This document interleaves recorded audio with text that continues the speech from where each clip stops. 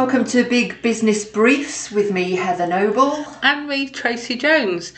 You may have noticed that both me and Heather are of the female gender. Yes. We don't talk about it very much. We identify as female. We do. And the subject of today's discussion at the top of the podcast is gender stereotypes. Heather, you spotted an article on the Cherie Blair Foundation for Women website about a recent report about gender stereotypes and their impact on women entrepreneurs. Yeah. And we thought, well, that's quite relevant to what we talk about. Talk about business. We're women. We do tend to talk about female issues in the world of business. So, I launched into it, and it looks like we've cut out the same parts of the article, actually, to talk about. The article actually references some research that's been done of 221 women entrepreneurs in 42 low and middle income countries, done in July and August this year. And it's quite interesting findings. And there was a sense when I was reading it of no shit Sherlock with it. I don't know whether you thought the same, Heather. Yeah, I think I have to admit that I had to get my head around, and I had, because I was reading some other bits and pieces, and I was having to get my head around what this was actually about. Yeah. So it's not about equality in the workplace. No. It's much more deep-rooted and deep-seated than that. It's the whole idea about what it is that influences females to either become entrepreneurs or not become entrepreneurs. So it's sort of a step back from before you've even set up a business or decided to be an entrepreneur. And it's the sort of societal impact, things that happen during your formative years, and that. So I had to start off by kind of getting my head around what we were actually talking about. Well, what I found quite useful was at the beginning of the report that you can download from the CherieBlairFoundation.org is a list of definitions for some of the phrases. For example, entrepreneurial ecosystem, gender role, gender social norm, patriarchy, but gender stereotype. So this is what I honed in on, because I was thinking, I thought I knew what it was, and this is confirmed that it's a gender stereotype is a generalized view or preconception about the characteristics or roles that are expected to be innately possessed by and socially performed by women and men. Gender stereotype is harmful when it limits women's and men's capacity to develop their personal abilities and pursue their professional careers, if I can get my words out. If you can get your words out, yeah. So I just did a quick search because I had my idea of certain gender stereotypes. Again, I did a quick search just to see if I was thinking on the right track. So I'm looking at genderequalitylaw.org. And they confirm that examples of gender stereotypes in early years, that girls should play with dolls and boys should play with trucks. Both of those views are equally damaging, aren't they? Boys should like blue and green, girls should like red and pink. Boys shouldn't wear dresses because that's a girl's clothing. I go all the way up to adults, and there's something wrong with a woman who doesn't want children. Assertive women are unfeminine, bossy, bitches, whores, it says here. Women are natural. Wow, I never thought I might have thought of myself as bossy. Yeah. But oh, wow, okay. Women are natural nurturers, men are natural leaders. And I think that these sorts of thinking it has been in my mind. I sort of grew up with Working Girl was one of my favourite films. It's one of the reasons I went into to do business instead of engineering.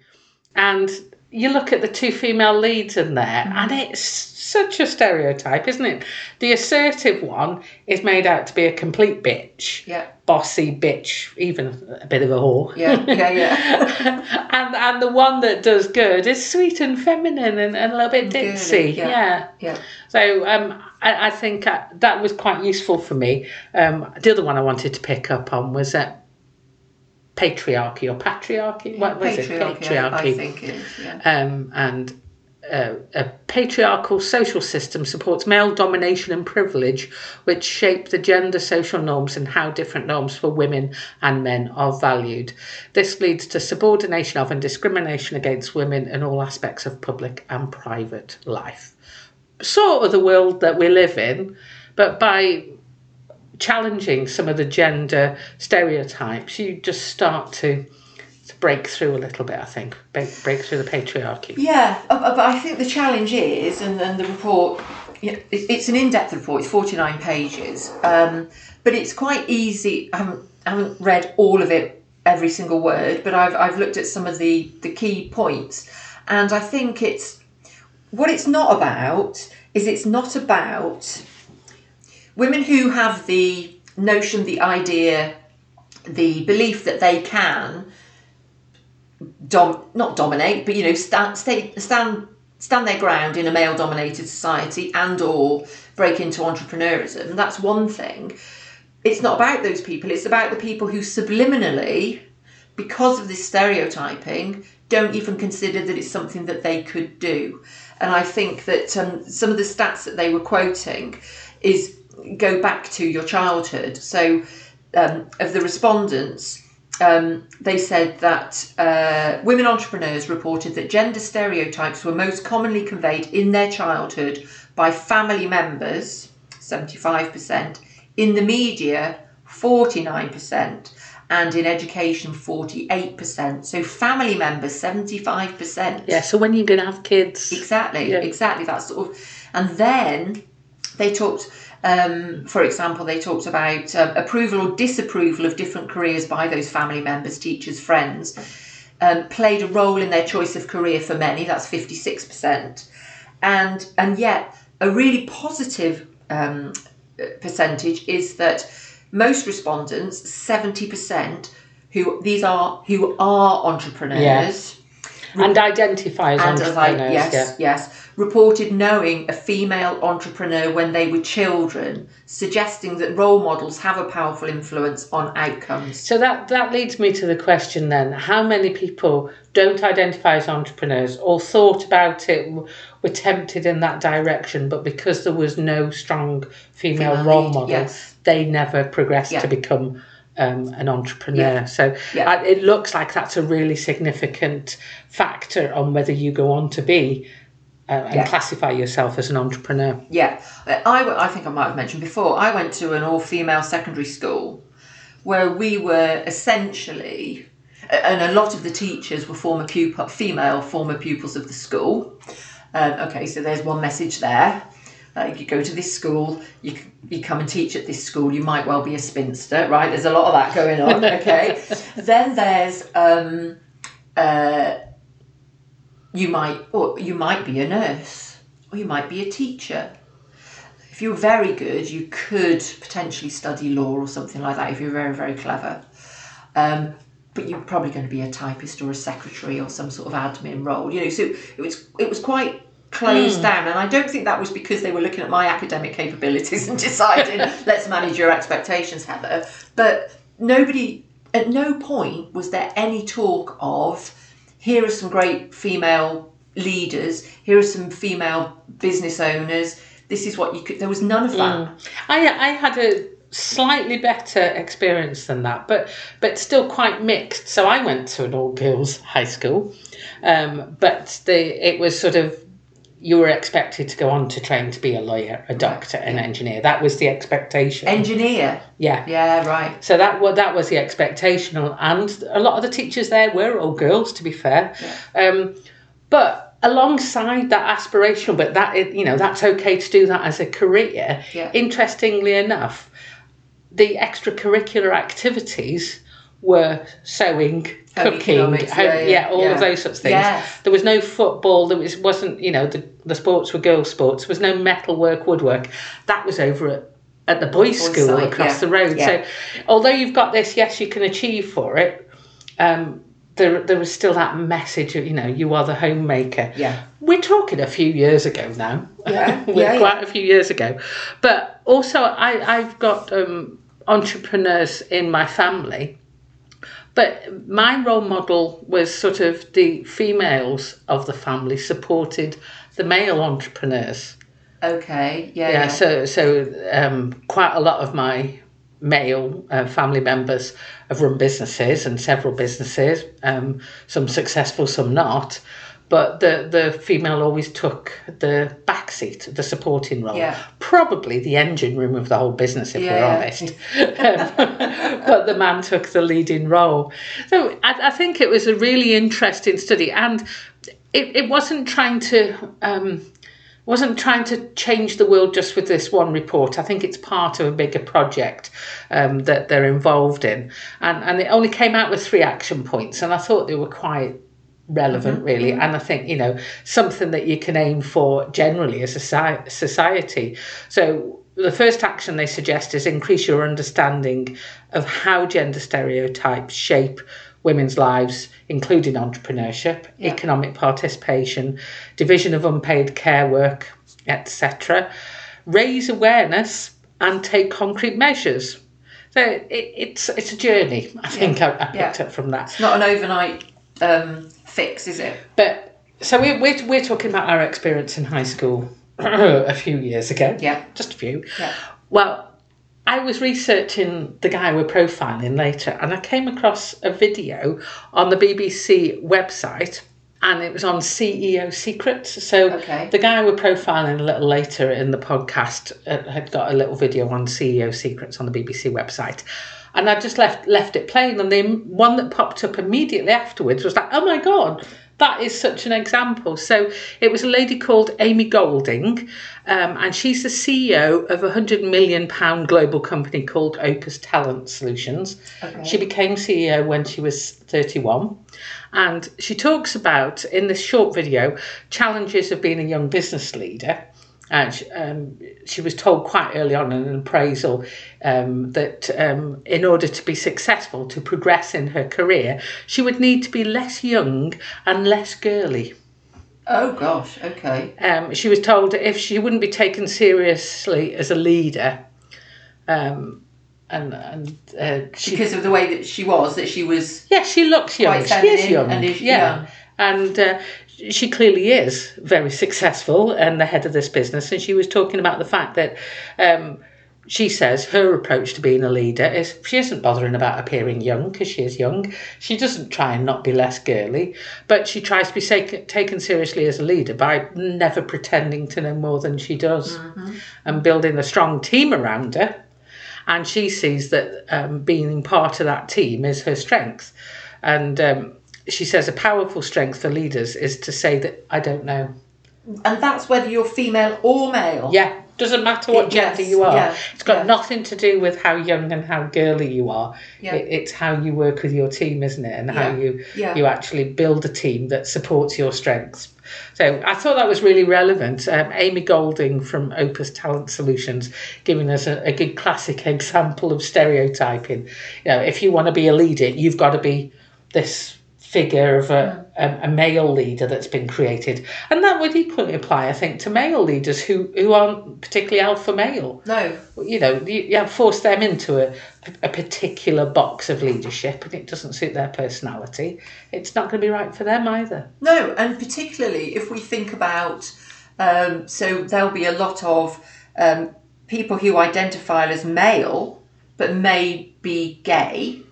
So they may be, what they used to say, in touch with their feminine side, all that sort of thing. So those type, whether you're male or female, you can be strong and dominant, or you can be more laid back and relaxed. You can be young, you can be old. You can be old. You can be girly, you can be not girly. It doesn't actually matter what gender you are. No. It's and further in the report they talk about, actually, again, remember these are women who do identify as entrepreneurs. 60% said that they believe that the gender stereotype has impacted their business growth and affects how seriously they're taken as business owners. And that actually that then impacts on how confident they are in the future of their business and their business profitability.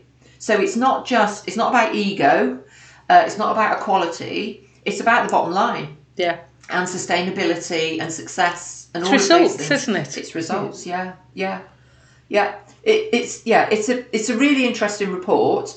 I think that it's a topic that is just going to grow and grow, and it's, as we've already said, it's so much more than equality in the workplace. This is about If you, and of course, some girls want to play with dolls. Some girls want to play with cars. But if we only buy dolls for our children, and if we only get them to, we give them the pink paint and the purple paint, and we give, those things are just going to reinforce all of those messages. And I think you hit the nail on the head with the whole, when are you going to have kids? Actually, I didn't have kids. Yeah. Like, what's that got to do with you? What's that got to do with anything? No, the clock's ticking. Yes. Yeah. Yeah. Just why is having kids going to make me a better person? Is it gonna affect my ability to run a business effectively? Is it gonna? It's just different. It's just different. Yeah. It's just different. Yeah. So interesting article. You can find that on the Sherry Blair Foundation for Women website. There's a number of other interesting campaigns and articles on there, so it's worth taking a look as well. So then we reviewed a book, which seems to me, I did pick it for this reason. It's on Kindle Unlimited, so it's well worth taking a look and seeing if it's for you.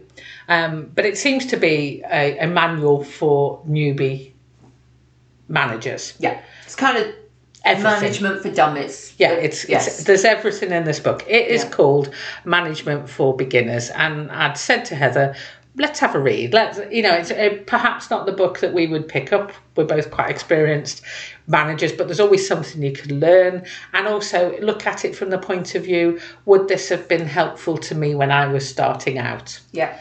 And I think the answer I got for that, the book is called Management for Beginners, The Ultimate Guide for First-Time Managers by MJ Pontus. And a very quick answer to that is I would have found this useful right at the start. Yes. Yeah.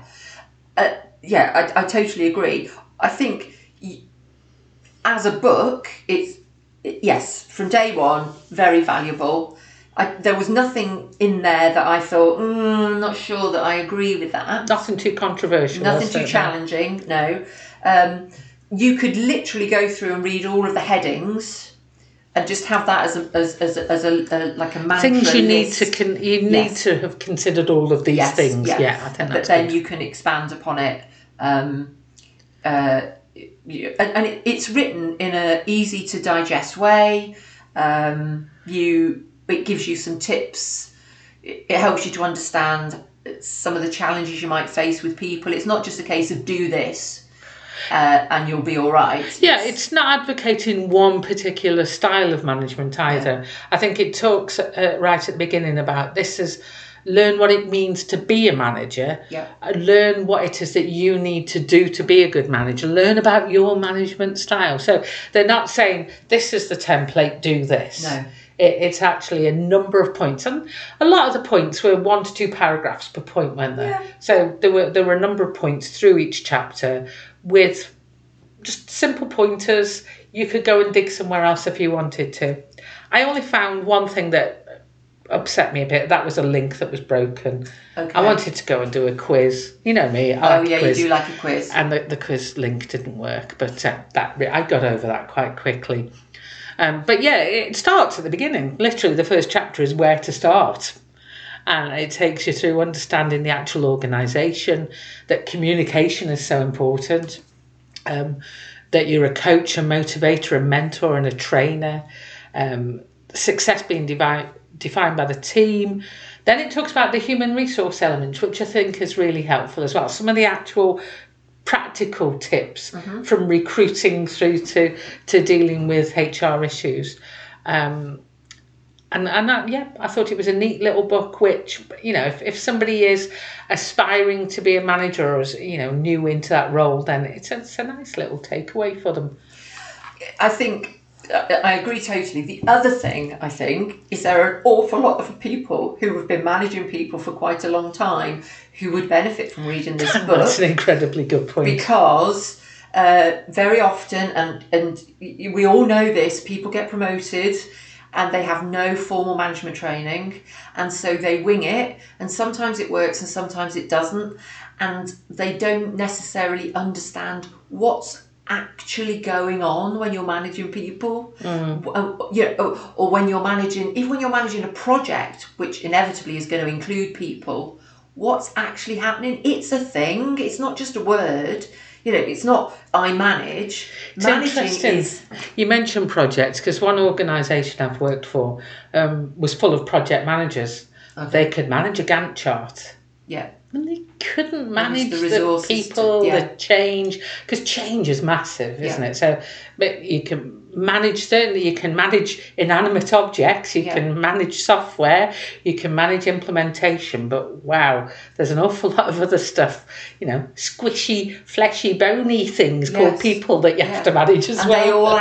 they all respond in different ways to different things. Yeah, that's a scary bit, isn't Yeah. it? So- The other thing I would add, as well as managing people, and one thing that I've noticed over the years, that a lot of people get promoted to a management role, become responsible for a budget, and have got no clue how to read a budget. I think that is a really key skill that, Yes. as a new manager, you need Yeah. to get yourself a bit of a budget reading skill. Yeah, and I think that, I mean, this book doesn't go into that much. It is going very much into the what is management, what are the components, the financial, you know, how to manage a budget. That's knowledge, isn't it? This is skill based. This is a lot of soft skill stuff, and I Yes, think yeah. it's often forgotten. Yeah. Really is. And I think you're right now you mention it. Yes, for the beginner, but maybe for the old hand as well. Yeah. But how do you tell somebody who's been a manager for years that maybe they need to go back to the start? It's a bit of an insult, isn't it, to hand somebody a book called Management for Beginners if they've been managing for 20 years? Yeah, and not very palatable. However, a good manager, a truly good manager, would probably have sought out a book like this at some point when they weren't as good at managing as they thought they were. I mean, obviously you can't deal with people who've got inflated egos and think they're perfect at everything and aren't actually that interested in managing people. They're just interested in taking the glory, right? We've all been managed by people like that. But if you really care and you want to be a good manager, one would hope that you've sought out a book of this type or some training. And what's great about this is it's not heavy-handed with the theory.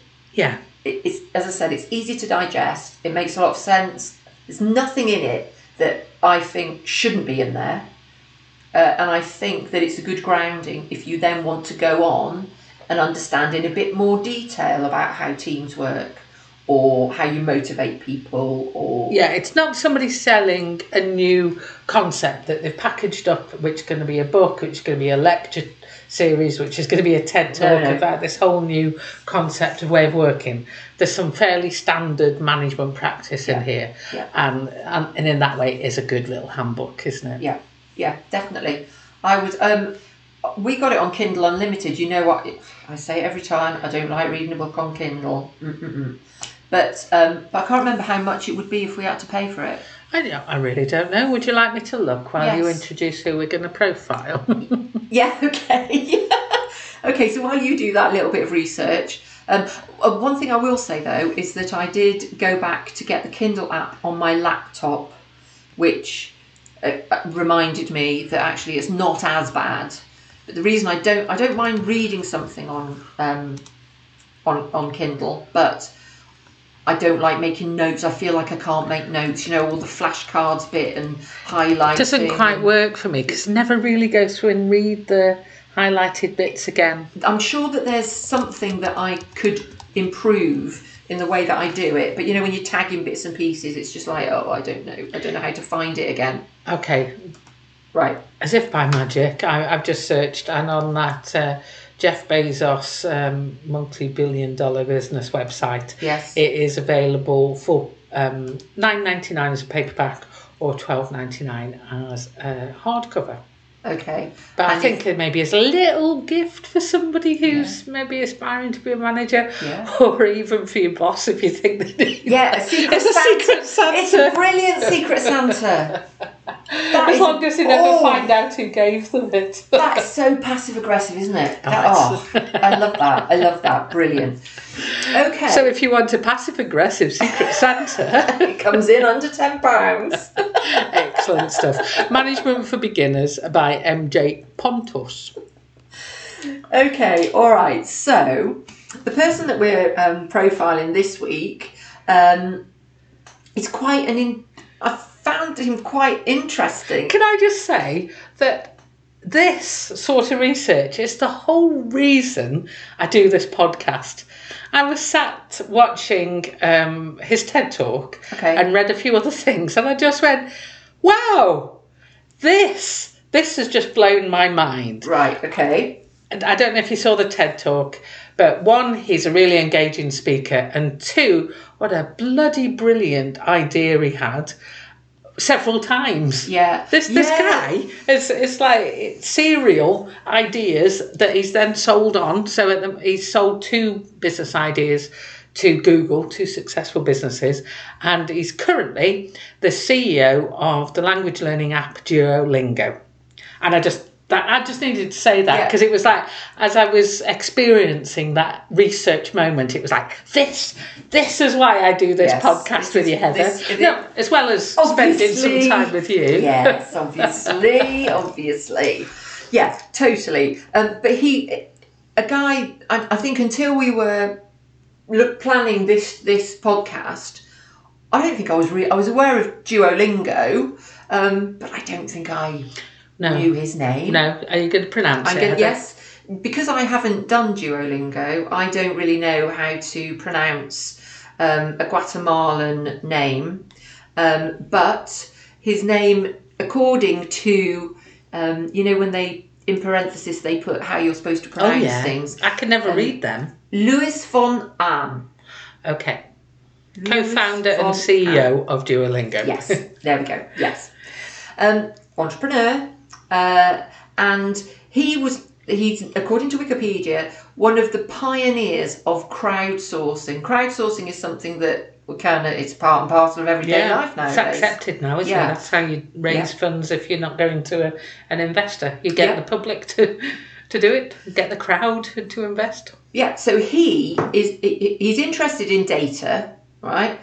But he founded reCAPTCHA, which is that thing where, when you go to a website and it asks you to click to type what words you see. He founded CAPTCHA and then reCAPTCHA. There's a story to this. Oh, okay, all right, okay. And if you haven't watched the TED Talk, I'll share the story later because this makes me tingle. Okay, all right. Okay, well, that's something that I've missed. But the whole...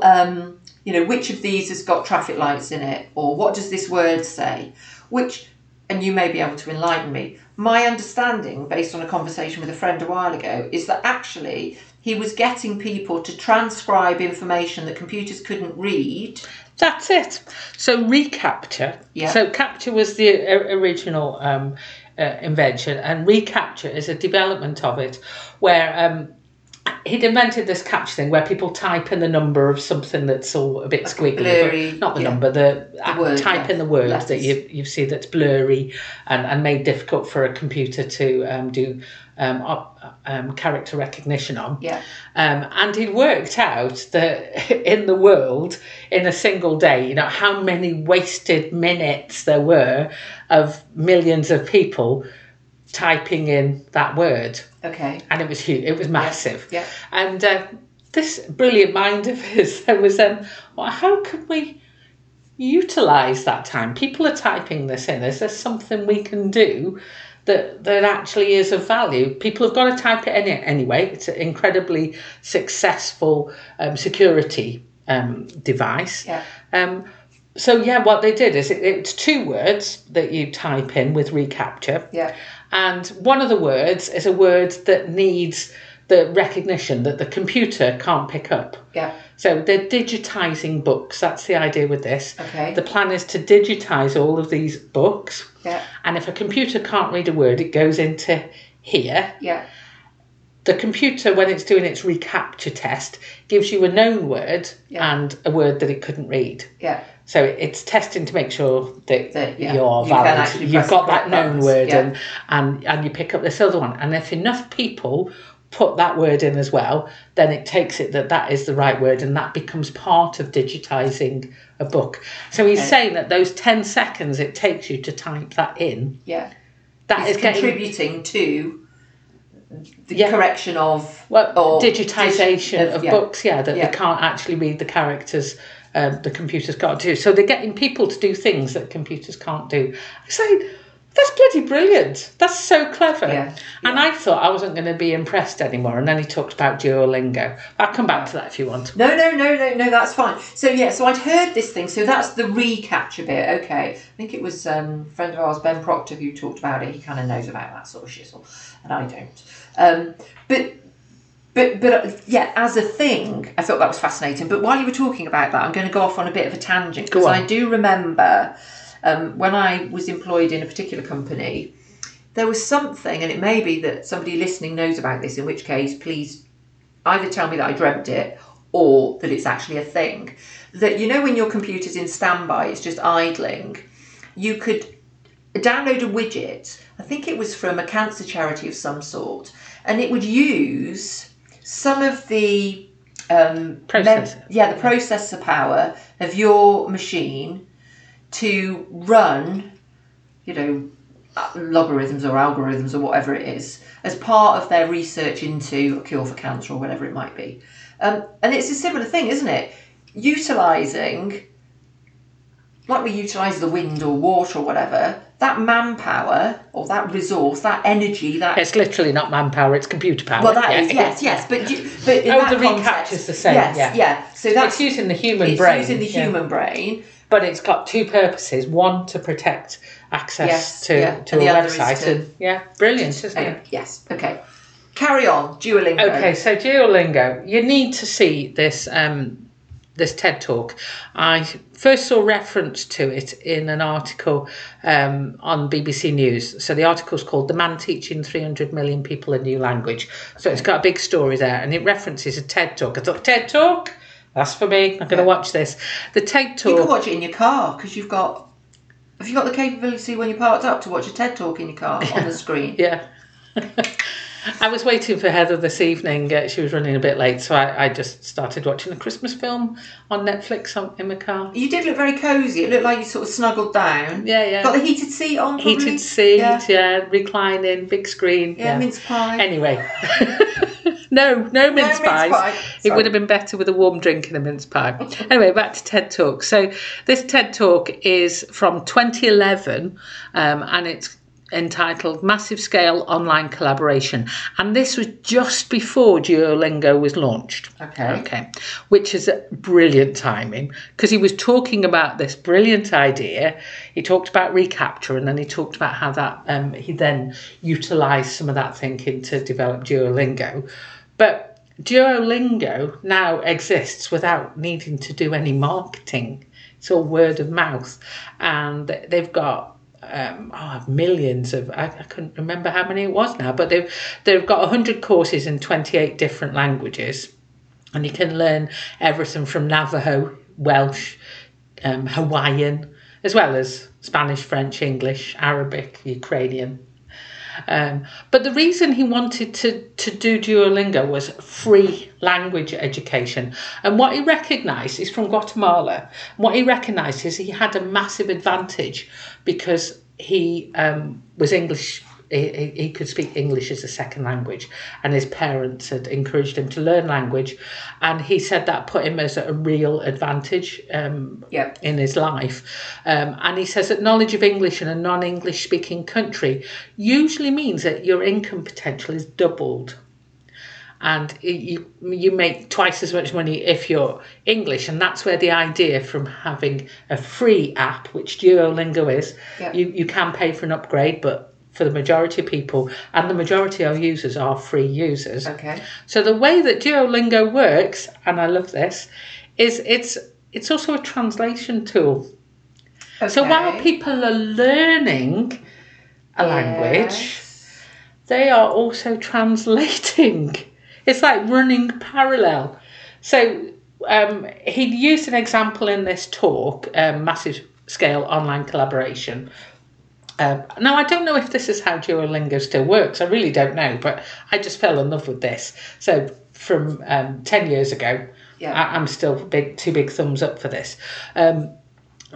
He used an example of say, converting Wikipedia from English to Spanish. Okay. And with so many hours of learning that they take a phrase and they put it into Duolingo, and you're learning, and you get so many other learners typing the same phrase. Yeah. And hey presto, the computer agrees that so many other people have typed in this phrase, that's correct, and it's translated. So it's the same idea. You're utilising somebody learning a language, yeah, but the value is being added to a translation service, and they that's compared why it's free. That's why it's free. Yeah. And they compared it to a professional translator doing the same job, and using multiple users having translated that as they're learning the language. It was pretty much as good as the professional translator, wow, which would cost a fortune.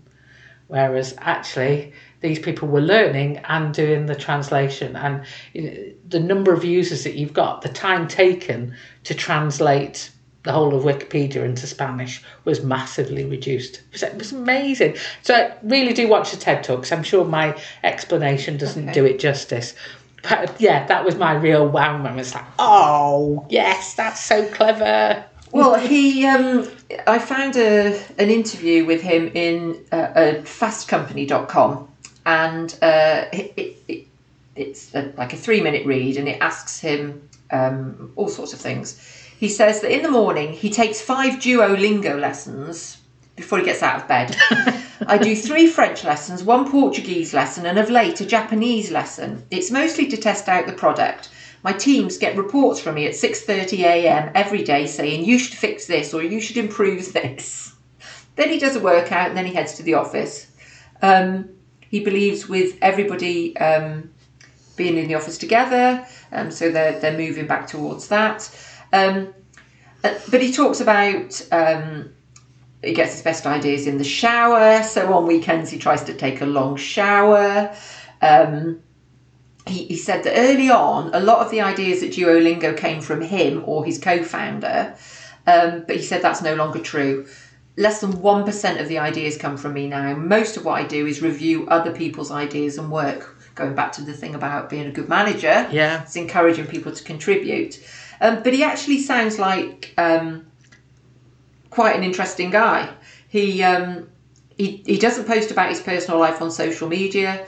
But he talks a lot about Guatemala because he says, I think our government is corrupt, and I tweet against our government. He works in front of the TV, watching TV, but sort of 40% productive. Wakes up in the middle of the night for an hour randomly. He sounds like a really, really busy guy, but I just love the fact that he's reviewing this product every day. Yeah, he's actually using it. Yeah, even though he's, by now you would expect with the success of the organisation, he'd say, well, somebody needs to be doing product testing. But he's like, no, he's doing it. He's staying in touch with his product, and I think that's fantastic. Whether he is fluent in Portuguese, Japanese, French, I don't know. But have you ever tried Duolingo? I have, yeah. What language? How many languages can you speak? Oh, loads. Yeah, none of them. I work for a Norwegian company, so I thought I'd have a go at Norwegian. That's quite hard. So I did a few weeks. I had a go at Spanish. Yeah. And it's really accessible. But I think if you're going to learn a language, you sort of have to be committed. To be fair, the app keeps bugging you and reminds you, come on, you haven't done any. Come on. So like a brain exercise as much as anything. It is really, yeah. The reason why we picked Luis is I'd seen an article on CEO Secrets. So I mentioned before how that's how I discovered the gender stereotyping. Don't be young and don't be girly. That was it. Yeah, don't be young and don't be girly. So this was on CEO Secrets series on the BBC website. And he was very short, that's about a minute and a half. And he was saying one of the bits of advice he would share is the need to develop your social skills. Okay. And he says in there, my job is mainly dealing with people. Now, he's a consulting professor in computer science. It's not, Yeah, and he said he thought at the start of his career that wouldn't be his job. He wished he'd known how little of his job would be dealing just with computers, and how much of his job would be dealing with people issues. And he said he wished he'd spent more time developing his social skills, because that is what management is. Yes. It's dealing with people problems. And he says a lot of management skills are social skills. That takes us back to the book that we just read. A lot of it was about the soft skills. It's not soft and squidgy. Key skills. And this guy who is incredibly successful, it's not many people that sell 2 successful businesses to Google. He says develop your social skills. So I think you should. Yeah, totally. He also talks about, so it's the most downloaded educational app in the world. He mentioned, as you touched upon, his privilege, the fact that he was able to speak English as a second language impacted significantly on his success. He talks about education is something that brings inequality to different social classes, because people who've got money can buy education, and people who don't have very much money barely learn how to read and write.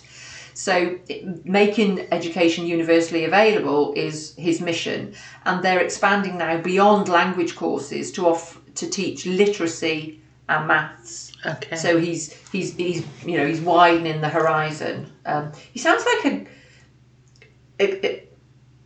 like a decent kind of guy. Like a good egg. Like a good egg, yeah. Yeah. I've just, I need to correct myself, because I said Duolingo don't do any marketing. They didn't do any marketing or advertising until 2019, but they do some now. Yeah. Okay. But prior to 2019, it was their growth was due to positive word of mouth.